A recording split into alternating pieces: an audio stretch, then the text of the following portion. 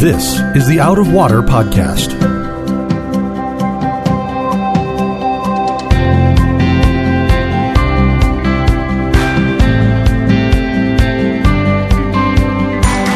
Out of Water is a production of Rio Vista Community Church in Fort Lauderdale, Florida. You can find it on Apple Podcasts, Google Podcasts, or Spotify. If you like what you hear, please subscribe and tell a friend to help them find Out of Water also. Welcome, friends, to another episode of the Out of Water Podcast. I'm your host, Mark Lautenschlager, and joining me today, once again, getting off his sick bed through the miracle of scheduling, is our pastor of education, Reverend Sam Cassensmith. And I want to let people know, Sam, because the way that scheduling works out for recording and for release of the podcast is that they're going to hear it sound like you have this massive thing that's lasted now for like weeks. And it's because you're going to be on vacation for a couple of weeks. So we're recording several episodes in consecutive days. So you've only had 24 hours since yesterday's recording to recover. Yeah. But 3 doctors later. Yeah. That's the fun part is, although it's only been 24 hours, you've seen now a total of 4 doctors and 3 since yesterday. That is correct. Oh my goodness. Well, hopefully. I'm feeling good, feeling hopeful. Okay. Well, and the doctor that you just saw, we believe, is the one that is the specialist for your particular inner ear, and so we think you're going to be okay. That is correct. We have good hope for you, but he told me that all the other doctors were wrong. But hasn't each doctor told you that the previous doctor was wrong so far? Yeah, that is correct. Okay. And I'm a fairly scientifically minded guy, and I do listen to the advice of my doctors, and Lord knows I take enough medications for my heart issues and everything else. And so I'm not mocking doctors. I'm good friends with a number of doctors, but you guys, you doctors, I'm talking to you, you have to admit it's a little disconcerting to do something like what Sam has just done and go from one doctor to another and be told for the same situation that's happening right now in an hour, oh, that last guy was all wrong. And all of them totally confident. Yes. Yeah. So, but then again, I am a unique specimen. You are. This body needs to be studied. We have figured that no matter what you have, you will test positive for coronavirus. No matter what you have, you're going to have a COVID test that says you've got COVID. It's phenomenal. You know, my dad is, in a way, is kind of like this. My dad is the poster child for side effects. If a medication lists 27 side effects, my dad will have 26 of them. And I didn't inherit that part of the gene pool from the family. I'm more on my mom's side, genetically, I think, because this doesn't happen to me. But I feel so bad for my father because, it's like, don't let dad read the side effects because everything but he genuinely has them. Some of them like a cough and it can't all be in his head. So, my father gets every side effect. You test positive for every germ. It's true. It is true. I mean, when we were doing the whole coronavirus thing, you tested positive for COVID 3 times or something and never had it. Yeah. That we know of. Yeah. Oh, my goodness. Okay. Well, suffice it to say, we're glad that we have you for another day. So today we're coming to talk about Peter's confession, where Jesus asks them, hey, to his disciples, who do people say that I am? And there's a very interesting conversation that takes place. But in this passage today, folks, I think there's actually going to be 4 things that we're going to maybe pause and take a little bit of time to talk about, because I think there's 4 different areas that will, that when you hear them, you're going to go, yeah, I've always wondered about that. So this is a really great passage. There's a lot of stuff going on in here. So we're going to be in Matthew chapter 16. We're beginning in verse 13. Let's jump right in. It says, now when Jesus came into the district of Caesarea Philippi, he asked his disciples, who do people say that the Son of Man is? And they said, some say John the Baptist, others say Elijah, and others Jeremiah or one of the prophets. Now, Sam, that answer from the disciples, that was kind of like the answer you would expect to get from somebody who was an observant or an educated Jew at the time that knew that, because doesn't that come from like Old Testament prophecies? Well, some of it. So, for example, in the book of Malachi, one of the very last prophecy given in the Old Testament, if you go to Malachi chapter 4, 2 verses before the end of the Old Testament, it says that the Messiah, before he comes, he'll be preceded by the coming of Elijah. Okay. And so Jews to this day, when they celebrate Passover, they will leave an open chair for Elijah because they're still expecting Elijah to return before they believe the Messiah will come. Okay. Because they don't believe Jesus was the Messiah. Okay. We believe John the Baptist was the fulfillment of Elijah because Jesus said so. John the Baptist, we're told when he's in the belly, he's coming in the spirit and the power of Elijah. He dresses like Elijah. He looks like Elijah. Jesus says he fulfilled the role of Elijah. And so each of these three different people, John the Baptist, Elijah, and Jeremiah, each have something about them that makes people go, man, Jesus reminds me a lot of that guy. So John the Baptist, he's an ascetic. He's out in the wilderness. He doesn't take any personal privilege, and he's calling the powerful to account. He's calling out soldiers and Herod and the religious leaders and everybody else. And there's a part of Jesus that's calling out the powerful, right? And so they're like, maybe it's John the Baptist. Then you get some saying Elijah. Well, what was Elijah known for? He's the first prophet of the Old Testament who's doing all these insane miracles. Like, he's the first one to raise the dead. Yeah. He's multiplying grain and flour. Remember, what we're talking about right now comes right after he feeds the 5,000 and then he feeds the 4,000. And then we get to this passage and they're like, oh my gosh, this guy's a miracle worker like Elijah. Maybe he's the one who's coming in before the Messiah. And then Jeremiah, his whole ministry, he was called the prophet of tears. And the reason why he was called the prophet of tears is he went around saying, you guys, Jerusalem is going to fall. This is 600 years before Jesus. Right. When the Babylonians come and destroy Jerusalem, Jeremiah had been like, you need to turn and repent because judgment is going to come upon Jerusalem. A foreign army is going to come and tear all this down. And he's weeping over the fact that his people are so hard-hearted. Now, Jesus, in some sense, has an echo of all of these characters. He's doing ministry like all of them, but what these people miss is he's not John the Baptist, he's not Elijah, he's not Jeremiah. He is the one to whom all of them pointed. He is the Messiah.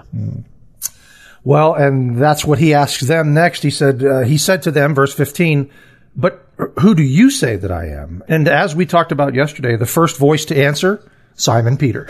There he goes. That is, Simon Peter. So Peter is the one that always jumps in and answers for everybody. He's the one that's quick with you ask a question, Peter's going to answer. Sometimes he knows the answer, but he's always going to answer. But believe me, I identify with that because I love that guy. It is. I abhor silence. If you're not going to talk, I'm going to talk. So you should talk in self-defense or else you're going to listen to me talk. And I feel like Peter was the same way. Someone had to answer Jesus. Jesus asked a question.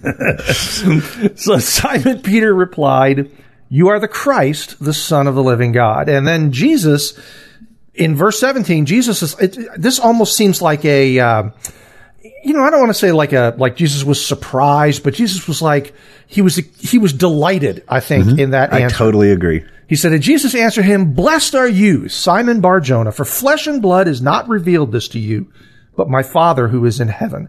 That to me, again, that feels like Jesus is delighted with that answer.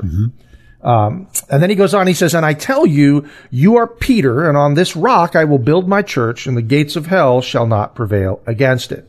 Now, I'm going to park right here for a minute because I think this is one of those things that people will have questions about. A lot of the people that, I was raised, as I've mentioned many times, I was raised Lutheran, Missouri Synod Lutheran, by the way, the real Lutherans that preached in German. We were the conservative arm. But we were like Catholic light, sort of, it's like there was a lot of the same liturgical elements and so forth in it, but I've had a lot of friends who were Catholic. You were raised Catholic. We have a lot of former Catholics that go to our church. And, this question of Peter and on this rock I will build my church, Catholics have always told me that that's the verse in which Jesus established Peter as the first pope.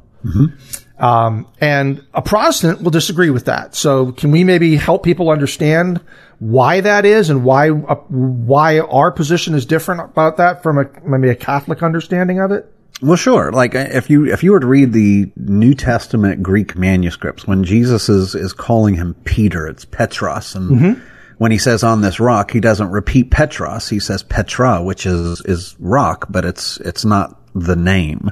Right. And so what he's saying, and Peter, by the way, in his epistles will pick up on this. What what he's saying is, you're Peter. You just professed that I am the Christ, that I am the Messiah, the Son of the living God. That this salvation that comes in me, that's the rock that you're going to build on, right? Mm-hmm. Peter, you just professed it. And so I tell you, you are Peter, and upon this rock, meaning the testimony of the gospel, I am going to build my church. Now, how can I say that? When you get to Peter's epistles, Peter is going to be one of the people who refers to all Christians as living stones that are being built as a spiritual house upon a foundation, right? Right. Well, these spiritual stones, we're all like Peter, we're rocks that are alive, that are building this temple of God on the earth that's living and active, it moves. But the foundation that these rocks are being built on, and the Apostle Paul in 1 Corinthians 3 refers to this as well, that, he's a master builder and he's building upon a foundation, and the foundation is Christ. So that is or Peter again talks about Jesus being the cornerstone upon which all things are being built on. So the rock is the gospel of Jesus, and Peter is building upon that. The church is being built upon this rock, is the idea. Mm-hmm. So Peter is not the rock upon which the church is built. That is a bad interpretation. And the whole idea of infallibility, like if you're looking at Peter for infallibility, yeah, I mean, he's the perfect reference for fallibility. Right. That's a total misinterpretation of what is being communicated here. Now, one of the things that is fascinating is this does communicate that this church is going to be generational through all ages, and it's going to be built one upon the previous generation upon the previous generation. And so in that sense, yeah, the church is passed on generation to generation, but it's not this specific office like Peter hands it to another individual who hands it to another individual. No, it's generation to generation, the church being built up through the ages. Yeah. Yeah, my go-to passage has always been that 1 Corinthians 3 because Paul wrote it, and if Paul wrote it, it's where I'm going. He says it plainly there. He says, other foundation can no man lay than that which is laid, which is Christ Jesus. It's like everything is built on that foundation of Christ. And, I also think it's kind of an interesting thing here because it's almost like Jesus is answering or echoing Peter. Like he asks the group, who do you say that I am? And Peter says, you are the Christ, the Son of the living God.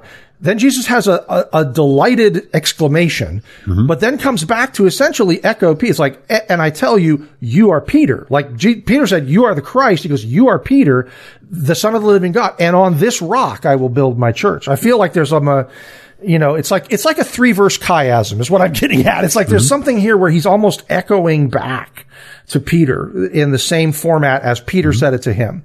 And I do think, I don't want to, if that seemed like an overly simplistic explanation to some of you that are listening that might be Catholic, we could talk about this in a lot more detail, with somebody individually if they have questions about it or something like that. But I agree with you 100%, Sam. I really feel like it's just so clear when you look at the totality of the New Testament, all the other verses that we have where Paul and Peter were writing. You just see it so plainly that Christ is the foundation. Mm-hmm. Yeah, and you can't have it any either way. Yeah. One of the things that's also pointing us to this, and this is a little bit of a kind of a sovereign literary technique, so this might need to be chopped, this commentary. We'll see. This conversation that Jesus has brought his disciples into is coming after the first 12 verses of chapter 16. And the first 12 verses of chapter 16 are when the Pharisees and the Sadducees are coming to Jesus and they're like, he's just performed all these incredible miracles, feeding people and walking on water and all these other miracles that are stunning. And they come to him after all this and they say, tell us, by what sign do you do these things? Like, show us, prove to us from heaven that you're the Messiah. And Jesus says something to him that he'll repeat again. He says, a wicked and adulterous generation seeks a sign, but no sign will be given to it except the sign of Jonah. Now, that's going to be important for this conversation that's going on now, here in a minute. So what is the sign of Jonah? Well, Jonah was swallowed up by a fish, taken down to the belly of the sea, which is the emblem of death, remember. And after 3 days, Jonah prays, he's delivered, and he is spit up on the third day back to the land of the living. Right. It's so Jesus is saying, you want to know how you will know for sure that I'm the Messiah? I have to die, I have to be buried, and I'm going to be risen again on the third day. So when Simon comes and says, you are Christ, the Son of the living God, I love that Jesus responds by calling out his full name. Blessed are you, Simon Bar Jonah. Yeah. So it's calling to mind that Jonah again, because Simon's father, literally his name would have been Jonah, Simon, son of Jonah. And so it's calling to mind that in that, it's this echo that says, I have to be dead, buried for 3 days and then resurrected again. That's going to come up when Jesus has to rebuke Peter in a moment, because Peter refuses to believe that. Yeah. I don't think that needs to be cut out. I like that. That's good. I think that's absolutely great. Okay, so let's look at then verse 19, because this verse is also going to stop us for a second. Verse 19, Jesus continues. He said, I will give you the keys of the kingdom of heaven, and whatever you bind on earth shall be bound in heaven, and whatever you loose on earth shall be loosed in heaven. Again, my Catholic friends have told me that this was specifically giving authority to Peter. They've said this is where, that's Jesus gave Peter the keys of the kingdom, and that's why the Pope can make these pronouncements that I guess the Pope could say, you're not going to heaven or something. I mean, he has that spiritual authority in their hierarchy. And so I think that this idea of what the keys of the kingdom of heaven and what this binding and loosing is all about is also one that, people are going to have questions about that. So what are we talking about here with binding and loosing and keys? Well, it's the same. When the gospel is spoken to somebody, it binds and it looses. And so binding to the law makes it's an accountability. It holds you to it. And a loosing from it is like you're out of the implications of this legal contract. It's a freedom. And so where the gospel goes, those that reject it, they're bound in the law. And those that embrace it are loosed in the law. And so wherever Peter goes, the keys to the kingdom are not, it's not Peter standing at the pearly gates going, I'll allow you in, click, turn key. Well, those are the cartoons, right? The gates of St. Peter, Absolutely. And he's the guy that judges you coming in the door. Yeah, but Jesus he'll totally rebuke that. I mean, when John, in John's gospel, when Jesus says, I am the way, the truth, and the life, no one comes to the Father but by me, and Peter, no, there's no part of that. The gospel alone is the key to the kingdom. And so when you come by the gospel is what binds on earth. So the decision that you make on this earth in response to the gospel that the church is commissioned to take to the ends of the earth, the decision you make to the gospel will bind you to the law, or it will loose you from the law. Yeah, I agree with that, and I've also thought additionally that that's kind of reinforced by the fact that where the apostles tell us Jesus is the cornerstone, they also tell us that he's become a stumbling block, a rock of offense to people who are bound up in that sort of legalistic, law-based mindset. And that in that sense, this message of the gospel, which is that it is entirely dependent on what Jesus did, that's something that for them doesn't loose them. It binds them. It makes them stumble. It's like, I can't handle that. I've been, my brain tells me that I've got some part in this. There's some rules I've got to keep. There's something I've got to do. This idea of salvation is by grace through faith. I can't handle that. So in a way, the gospel becomes something that in that respect can bind people. Because it puts them into that frame of mind of rebelling against the gospel. That's ridiculous. I can't hear that. Who ever heard this idea that, God will forgive me no matter what I do? That's crazy. And it binds them, I think, so. And there is some sense in this, and to which you get to Matthew 18, and Jesus is going to repeat this same thing where, he's talking about, if somebody sins against you, what do you do about it? Well, you go to them and you confront them one-on-one. Then you take a brother or sister and you go and confront, and then you take them to the church. And if they refuse to listen to the church, it says, let them be to you as a Gentile and a tax collector, somebody who refuses the gospel. And then he says something really interesting. He says, truly I say to you, whatever you bind, he repeats it again, whatever you bind on earth shall be bound in heaven, and whatever you loose on earth shall be loosed in heaven. The you there is plural now. And so where he is in a conversation with Peter, the you in Matthew 16, where we're at today, whatever you bind, that's singular. In 18, it becomes plural because Jesus does not intend for that to be a power of Peter. It is something given to the church broadly, plural, you. Right. Yeah. And then in verse 20, and I think that this verse here ties into what we just talked about, these two things we just talked about. In verse 20, Jesus says, then he strictly charged the disciples to tell no one that he was the Christ. And I think that somebody who's, following along is like, why in the world would Jesus not want people to know that he was the Christ? And I'm like, well, first of all, the expectations, like we talked about what the expectation was of the prophet that was going to come to be the Messiah, was that prophet was going to restore national Israel. He was going to get the kingdom back together, going to get rid of the Romans and reunite the 10 tribes, and which hadn't been for hundreds of years. They'd been gone. All you had was Judah. So they had done this. They had this expectation, and in John chapter 6, I think it is, where the story of the feeding of the 5,000 takes place. After Jesus was done feeding them, it tells us that the crowd began to talk amongst themselves, saying, he's the prophet, And Jesus, it said, perceived that they were going to come seize him by force and make him become king. Like they were going to actually grab him up and say, you're the king. And so because of that, he left. Jesus didn't want that to happen at this point. He knew they didn't have the correct understanding, that they wouldn't respond well to this idea of, hey, he's the Messiah. Great. Let him get rid of the Romans. Let him get the kingdom back together.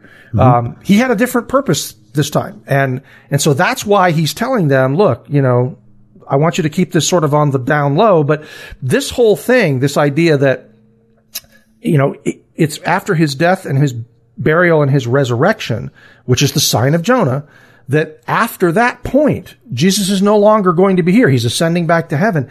You can't grab him and physically make him king anymore. Now it's time for you to take these keys, that at the day of Pentecost, when the church was born, it's like, now you take these keys and and the gospel goes to the world. And you notice when he said that to Peter earlier, he said, I will build my church and the gates of hell shall not prevail against it. He just notice he kind of pulls himself back and he says, from me, my church is going to go forward and the gates of hell, I love that line, the gates of hell shall not prevail against it.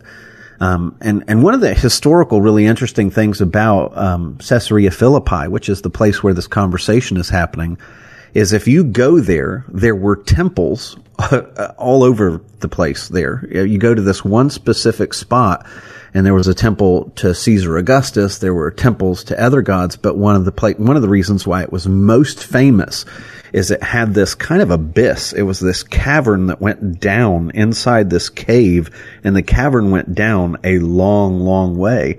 And people believed that that was the temple of Pan, which was the god of mischief. And they believed that each night Pan would come out of this deep cavern, this abyss down into the ground, and he would bring mischief all over the world. And then behind this temple is a sheer cliff rock that just goes up, I don't know, probably, I'm guessing 120 feet would be my guess. It's a big, big face of rock. And so the interesting thing is Jesus is in this place and he's saying, I'm going to build my church and the gates of hell will not prevail against it. And that would have been right behind him, conceivably, is the gate of Pan that goes down into the world. And Jesus is using these pagan mythologies to mock them. My church is going to prevail against all the forces of hell and mischief and wickedness. He's rebuking the beliefs of the world in that time. Every time you mention Pan, of course, the god of mischief, I'm just immediately thinking about Zamfir, the master of the pan flute. That's there's a thing that somebody my age is going to go, oh yeah, Zamfir, master of the pan flute. Pan was supposed to have played a flute, right? I mean, that was his thing. Yeah. He played a flute. And there's a style of flute that's called the pan flute. It's supposed to be the kind of flute that the god Pan played. And there's a Romanian musician, George Zamfir. There's a real guy who is the world's greatest player of the pan flute. And in the 1970s, when I was growing up, on television all the time, they had these commercials for, Zamfir, master of the pan flute. And then you hear this guy playing this flute. And so every time somebody talks about Pan, immediately I'm thinking about Zamfir. I don't know. I just want to point out that I think our last 3 episodes have involved you bringing out some musician from the 70s. Yes. Well, okay. Ladies and gentlemen, if you want to look at my picture on the website, you will see that I have white hair, and I've earned that white hair. So, it's like I'm a man of a certain age, that's what happens. Yeah. But it is funny how these, and I tell people all the time, that's how my brain works. I'm one of these potato, squirrel, and so that when you mentioned Pan, I was like, Zamfir, master of the pan flute. So if I haven't completely ruined the podcast by this point,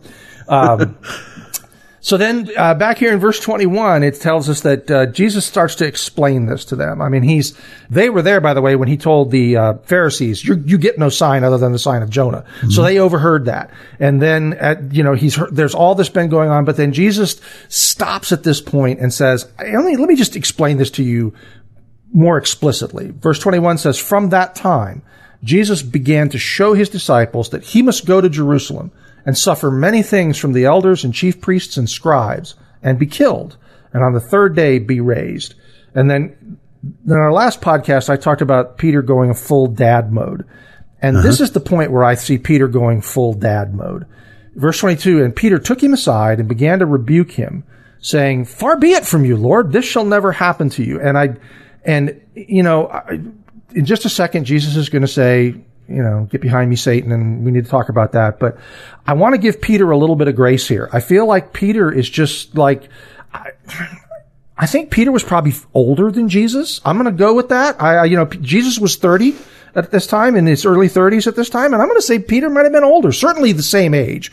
And I feel like Peter was like, hey, we're not going to let that happen to you. No. Mm-hmm. That sort of thing. It's like Peter was just coming into that protective mode. This wasn't a thing where he was like, he was protecting Jesus here. I mean, he saw himself as that he needed to take care of Jesus. Yeah. I mean, that's what happened in the garden too, right? That's why Peter was going to pull his sword and fight off the people that were coming to take Jesus. He was going to protect Jesus. Yeah. And all of these, and this is what the Pharisees are looking at, show us a sign of your strength, and how you're, so far superior to anyone else who's claiming to be the Messiah. And Jesus says, I'm not going to show you a sign except the sign of Jonah. And then when he spells that out, what does the sign of Jonah mean? He takes his disciples and he says, look, I'm going to have to suffer. And notice, must. How many times he uses that? He must go to Jerusalem and must suffer many things. I must be killed on the third day and be raised. And they're going, hold on a minute. That's not the Messiah. Because in that first century mind, you have to understand just what you said a minute ago. Everybody thought this was going to be the guy who raised up the military and became very David-like and retook the land and conquered the foreign nations and did all of this kind of geopolitical kingdom building. And Jesus is like, no, I'm going to suffer and I'm going to die. But I'm going to be raised from the dead. I'm going to defeat death. I'm not going to defeat your military enemy. I'm going to defeat your spiritual enemy.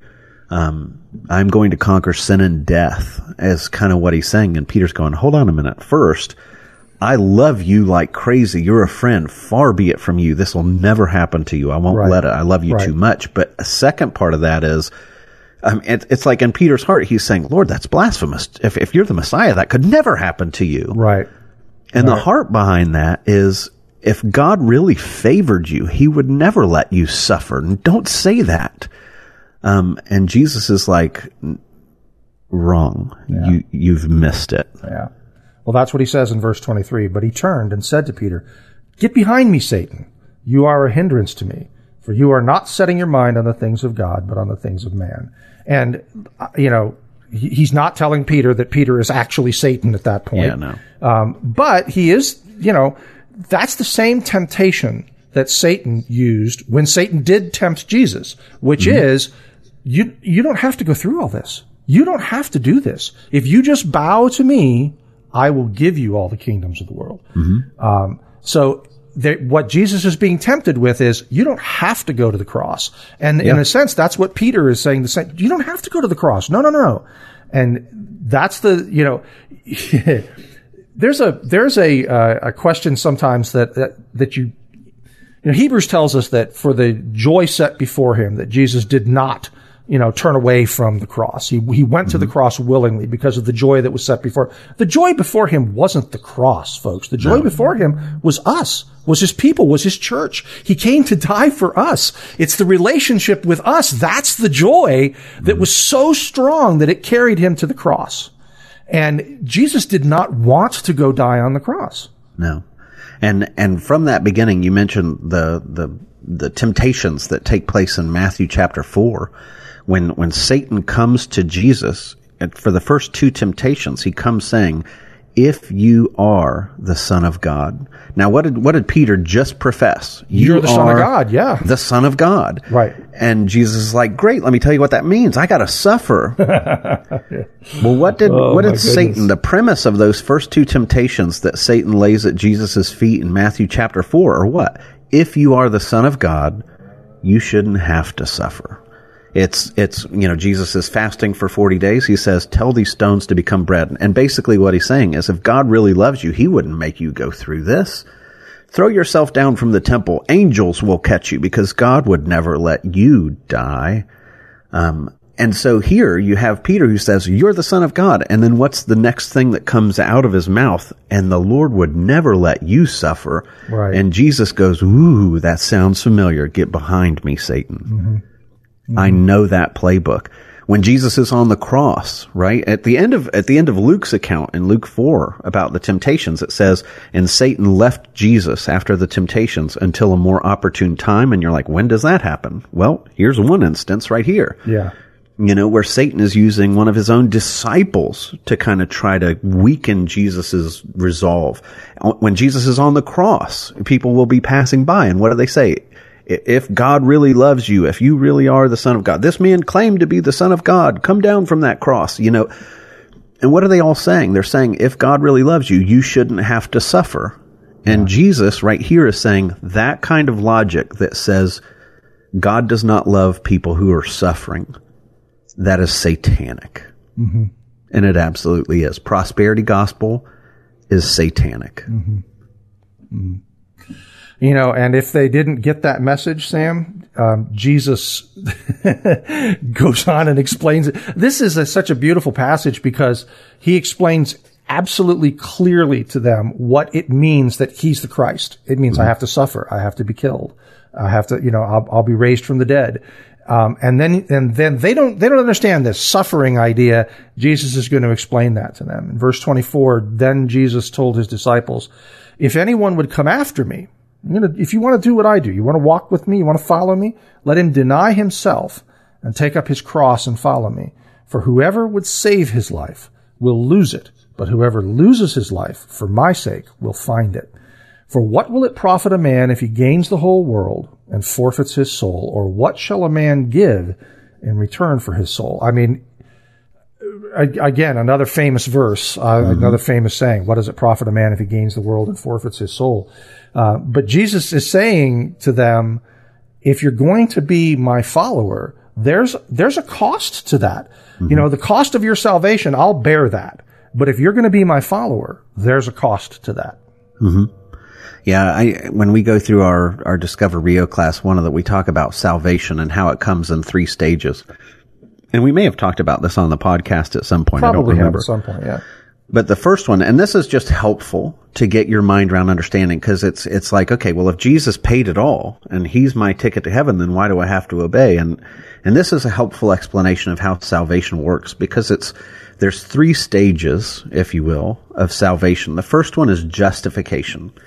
And that's just a theological term, but it's helpful in these respects. Because think of justification as past tense. Mm-hmm. Jesus has saved you from the penalty of sin. You can't go to hell. He has borne the wrath of God. He has paid for your sin. Your inheritance is secure in him if you have faith and you're trusting in Christ. Past tense, you have been saved from the penalty of your sin. Sanctification comes along, and sanctification is present tense. It's you are being saved from the power of sin. And what that means, and this is the picking up your cross, this is part of it, is it's not only are you saved from the penalty of sin, which Jesus has taken away, but now all of the effects of sin that are in your life currently, the ways that it enslaves you, the ways that you're self-absorbed, the reason why you can't apologize to your wife after an argument, or the reason why you refuse to be humbled in front of other people. It's because you want to win. It's all about me. Right. And sanctification is saying, oh my goodness, I have an unbelievably sinful, broken, self-saturated, inwardly bent nature that makes the entire universe about me. I want God to serve me. I want others to serve me. And taking up your cross is being willing to set your life down to put God above yourself, to put others in front of yourself. It's a humbling. It's setting aside your desires for the sake of God's desires. And that's costly. Yeah. But the more you do it and the more you find beauty in your life. I mean, somebody who's been through transformations in marriage, or friendships or life in general, the more you see freedom and distance between who you become and who you used to be a long way in the rearview mirror, you find that there's so much more joy and freedom when you walk in this lifestyle, when it's not the me show. And so there's joy in being sanctified through the power of the Spirit that helps you to lay yourself down to live more for Him, which is a painful process that takes years and will not end until you die or Jesus comes back and glory comes. And then the last stage of salvation is the fun one for me. That's glorification, and that's future tense, and it's you will be saved from even the presence of sin. So justification, you have been saved from the penalty of sin. Sanctification, you are being saved from the power of sin, which is what Jesus is talking about here. And glorification is you will be saved when glory comes from even the presence of sin. And those are helpful categories. Jesus is not talking about taking up your cross to win your salvation. Right. He's talking about taking up your cross to gain mastery over the power of sin in your life now. Right. Well, and I think that crucifixion to them, crucifixion must have been a shocking metaphor for discipleship. That's this idea that they would really have a hard time wrapping their head around it. But as we were just talking about, Jesus didn't want to go to the cross. He was denying his own self-interest to go to the cross, but he was embracing the will of the Father. And so that's how the metaphor of crucifixion applies to discipleship. The discipleship is this process of denying ourselves, which means that we don't put, as you said, we don't put our will above God's will. We deny our own will to embrace God's will no matter what the cost is. That's the process of discipleship. So when somebody says, what does that mean? Take up my cross and follow him. That, what that means literally is it means that you embrace God's will for your life no matter what that costs you. That's the process. That's the walk of a true disciple. And I think also here when Jesus says, for whoever would save his life will lose it, that what that's referring to is, he's saying if you're going to attempt to save your life by yourself, if you think you can save your own life, you're going to lose it. Mm-hmm. But if you're willing to lose your life, how do we lose our life? Well, that process of denying ourselves and taking up his cross, and following him. So that's the path of a believer. That's the path of a disciple. And that is the path that somebody will be on who will find their true life. And one of the things that I love about this, when you think about this in exchange, when Jesus is saying, deny yourself, take up your cross and follow me, what is he asking us to do? He's asking us to set aside all of the things that cause us misery, which is our self-absorption, our sin, our addictions, our idolatries, all these things that make our lives messier than they are, to take up our cross, to give our lives to him and to follow him, like with everything we've got. And he's not asking us to do anything that he didn't already do for us. Like he goes first. I mean, this is a God who had every privilege in heaven, the praises of the angels, every comfort imaginable at infinite scale, who said, you know what? I will become flesh. I will marry myself to humanity. I'm going to set aside so many of the privileges of heaven, and I'm going to deny myself, and I'm going to take up the cross. Except with Jesus, we're asked to set aside our wickedness in exchange for his righteousness and living after it. When Jesus comes, he's taking all of his righteousness, his perfect satisfaction, the perfect joy of what that meant for all eternity, and he sets aside his righteousness, giving it to us, and he takes up our wickedness on the cross. It's like he got the worst part of this deal and poured himself out. He was all in for us before he asks us to be all in for him. But if the God of the universe looks at you and says, I love you to this measure, I'm purchasing you, I'm paying the penalty, you are mine, come and follow me, I want to be with you, for us to look at that and say, I don't know if you're worth it. Like, it boggles my mind when I think that there's so many areas still in my life where I keep denying him rather than denying myself. He's just so worthy of so much more. I think also that what we're looking at in verses 25 and 26, I would say, are the two great hindrances to discipleship. If he's describing in verse 24 the process of discipleship, of following him as a disciple, which is denying ourselves and taking up our cross. Verse 25 is this love. It's like, well, whoever will save his life. Well, what is it most people want? Well, they want a life that's free from discomfort, from loneliness, from, they want a life of ease. They want to preserve or save their life of this world, to make this world as comfortable a place as possible. They live in a pursuit of comfort. And then verse 26 is the other thing. Well, what's the other thing people want? Well, they want wealth. They want power and influence. And those two things, this desire to save your life, to make your life as comfortable and as free from pain and trouble as possible, or this thing of gaining the whole world, wealth and power and influence, these are the two things that stand in stark opposition to this idea, to the idea of discipleship. And so Jesus is saying, look, you're not going to find your life by making it comfortable. You're going to find your life by following me. You're not going to find your life by gaining wealth and power. It's not going to profit you. It's however long you think you're going to have it. That's, hey, we're back to Solomon in Ecclesiastes. Yeah. It's like, just thinking that you go your whole life, you build all this massive wealth, and when you die, someone you don't even know gets your money. Yeah.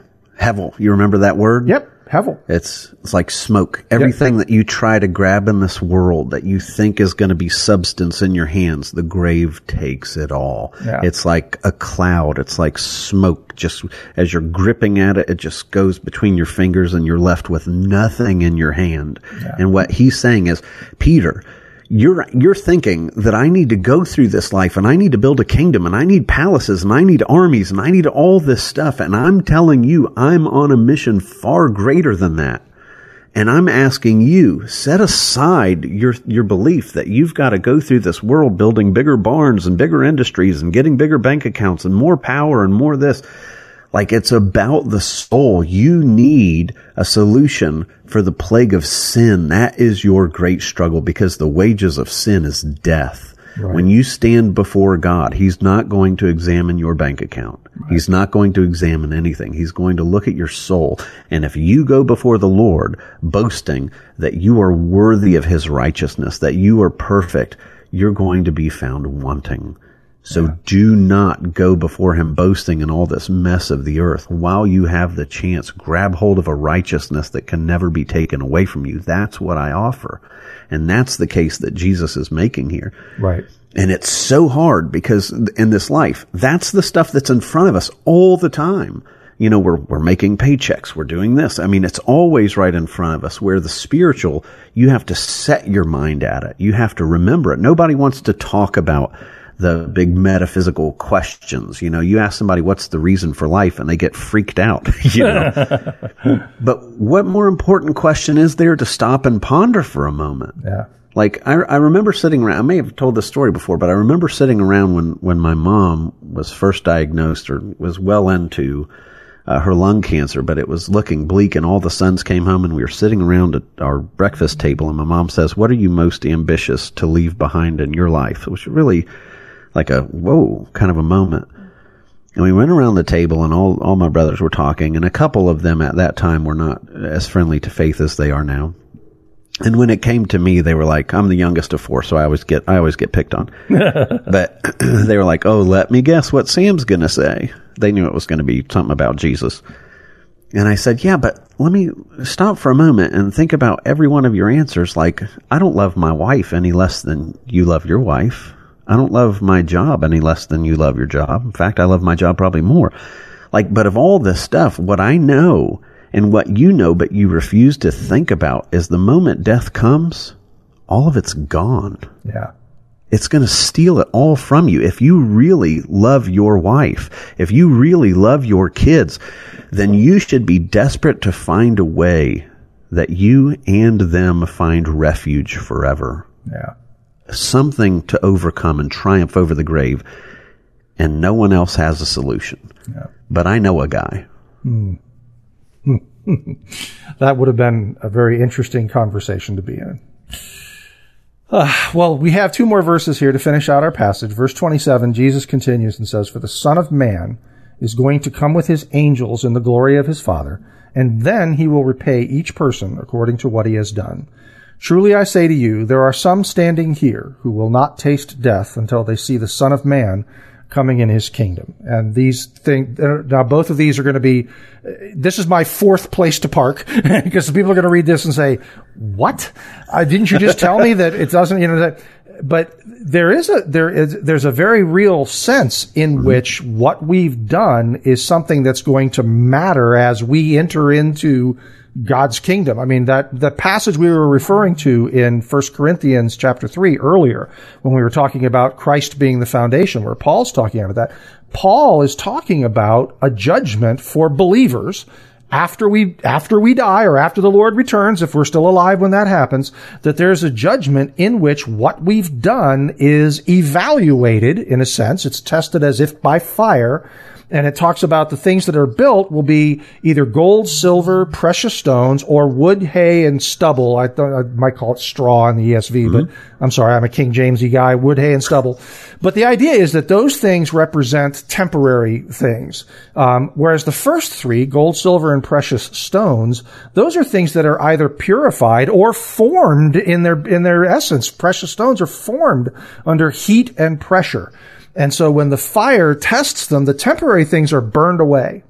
And for some of us, it's going to be a big bonfire, and there's not going to be a whole lot left. But Paul says, but they themselves will be saved as one who's going through a fire.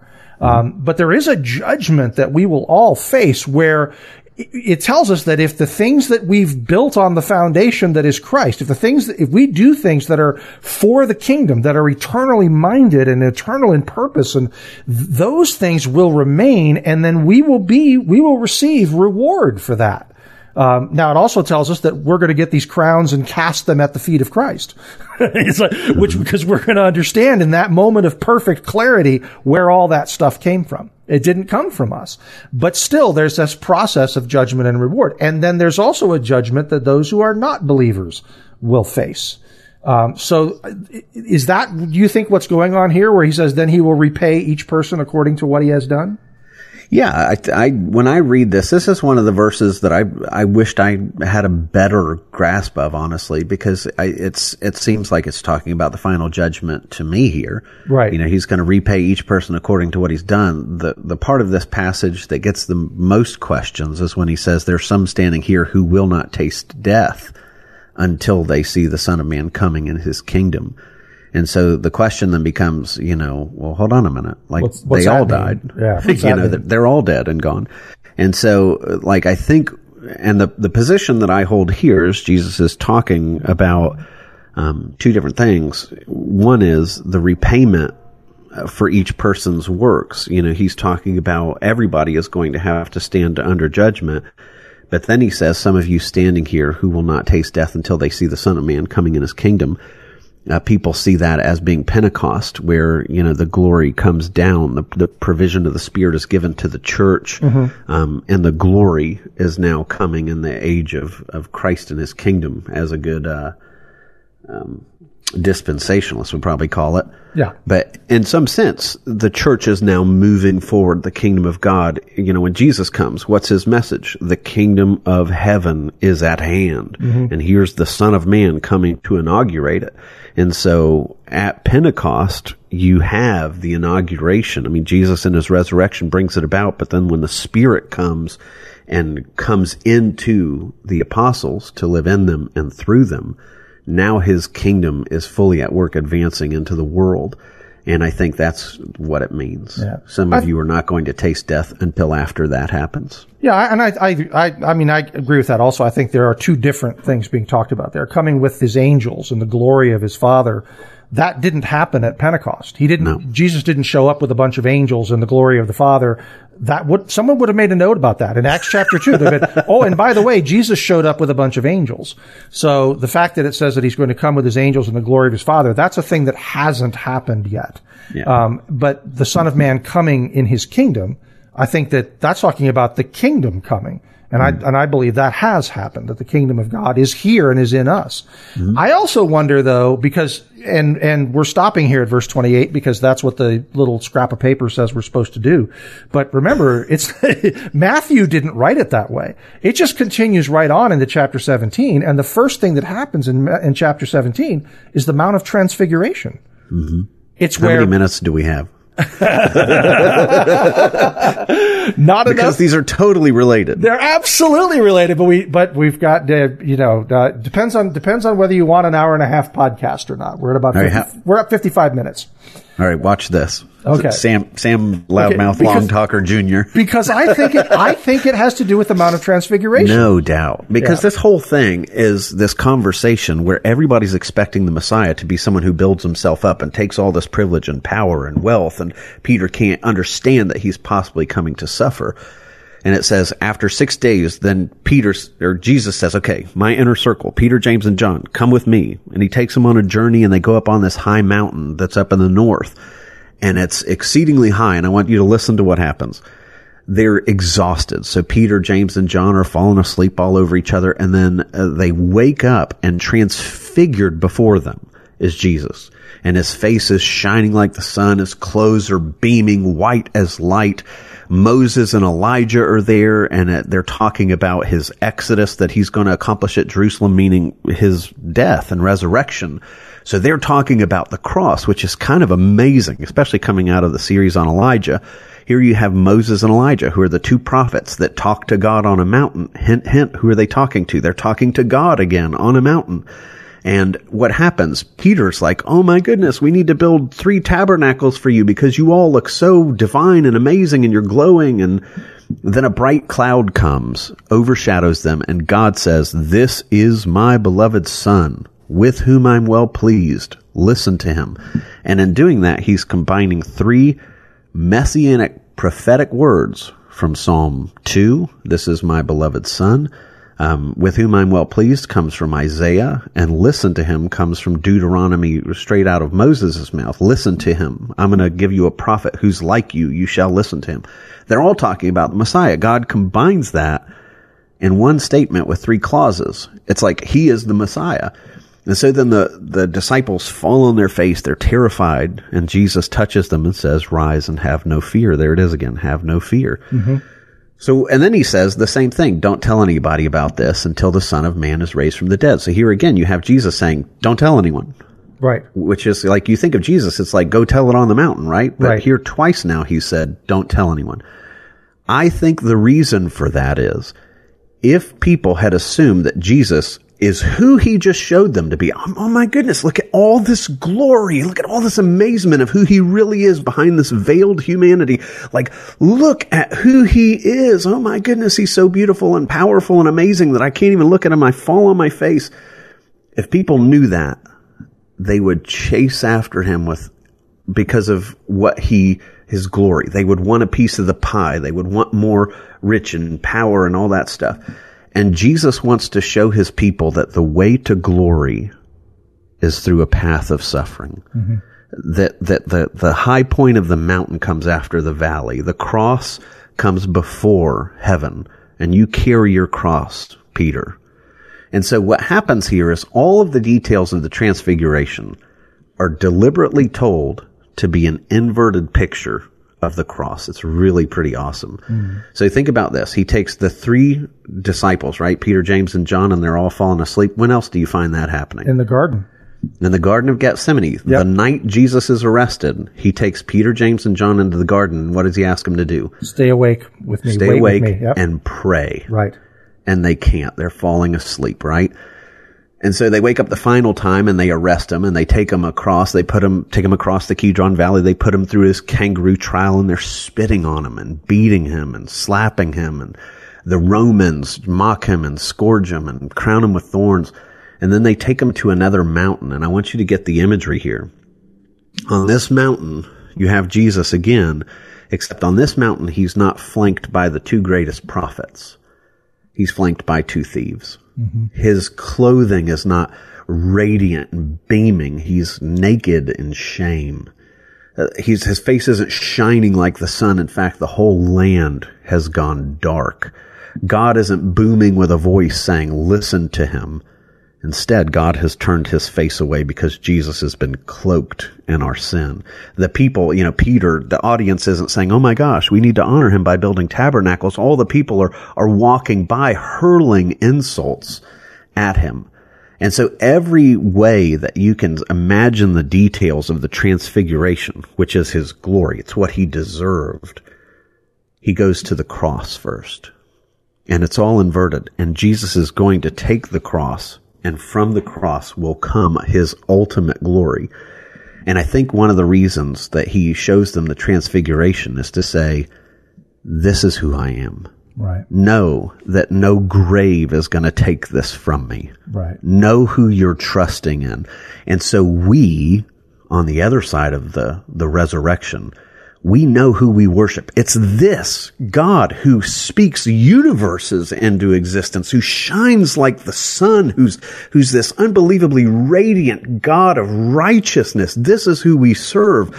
And when you see him, Peter writes in one of his epistles, I saw his majesty on the mountain. That's why I'm doing what I'm doing. It's like I saw who he really is. This is why I've given my whole life to this guy. I'm willing to carry a cross because I know who my master is and I know what he does with crosses. Mm-hmm. I will follow him. Yeah. Well, that's a good word, and I think it's one we're going to end on. And whether I'm not sure if we're covering the Mount of Transfiguration in this series or not, but we did it today. That's why I wanted to do it. Yes. Well, I do. Those things are very clearly related. And folks, if you just, what Sam was talking about earlier, where did Jesus say that Elijah was John the Baptist? Right here. If you just go on, read a little bit past that, that's where he tells them, hey, Elijah does come, Mm-hmm. I tell you, Elijah has already come. And the disciples understood he was speaking to them of John the Baptist. So, I tell you, there's times when I just wish we could just go through these books, like the entire book, just, mm-hmm. Because there's so much stuff in all of them. It's wonderful. Yes. Well, we hope that you've enjoyed your time with us this week, that you're going to continue to follow along in this series as we study the life of the Apostle Peter. These messages are available through our website at riavistachurch.com.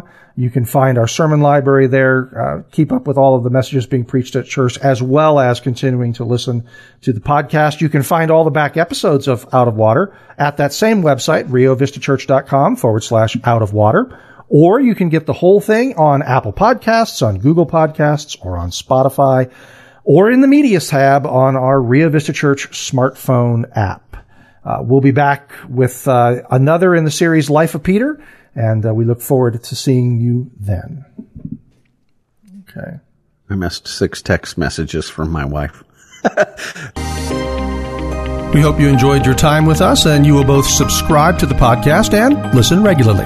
You can find out more about Out of Water, catch up on past episodes, and access show notes at our website, riovistachurch.com/outofwater.